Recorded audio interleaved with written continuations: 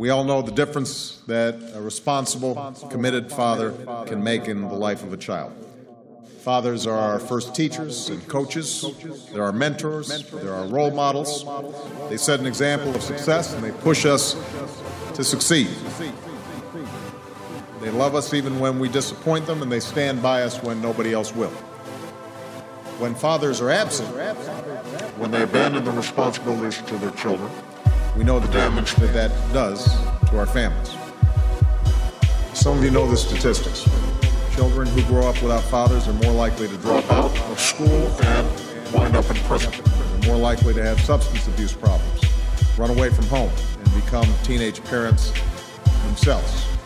And I say this as someone who grew up without a father in my own life. I had a heroic mom and wonderful grandparents. And it's because of them that I'm able to stand here today. But despite all their extraordinary love and attention, that doesn't mean that I didn't feel my father's absence. That's something that leaves a hole in the child's heart that government can't fill. Our government can build the best schools with the best teachers on earth, but we still need fathers. Government can put more cops on the streets, but only fathers can make sure that those kids aren't on the streets in the first place.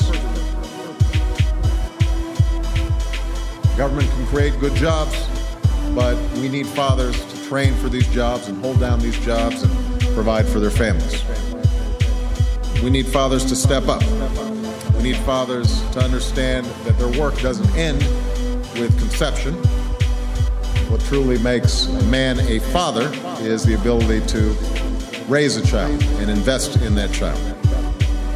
We need fathers to be involved in their kids' lives, not just when it's easy, not just during the afternoons in the park or at the zoo when it's all fun and games, but when it's hard, when young people are struggling and there aren't any quick fixes or easy answers. And that's when young people need compassion and patience as well as a little bit of tough love. Some fathers who feel they can't support their families get distracted. Even those who are more fortunate may be physically present but emotionally absent.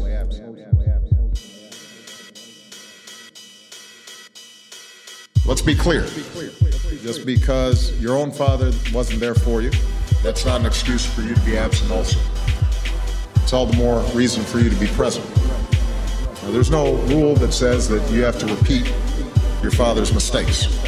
Just the opposite. You have an obligation to break the cycle and to learn from those mistakes and to rise up where your own fathers fell short and to do better than they did with your own children. And I decided that if I could be one thing in life, it would be to be a good father. I haven't always known exactly how to do that. I've made my share of mistakes. I've had to ask a lot of questions. But I've also learned from men that I admire. But in the end, it's not about being perfect. It's about showing up and sticking with it. And going back at it when you mess up.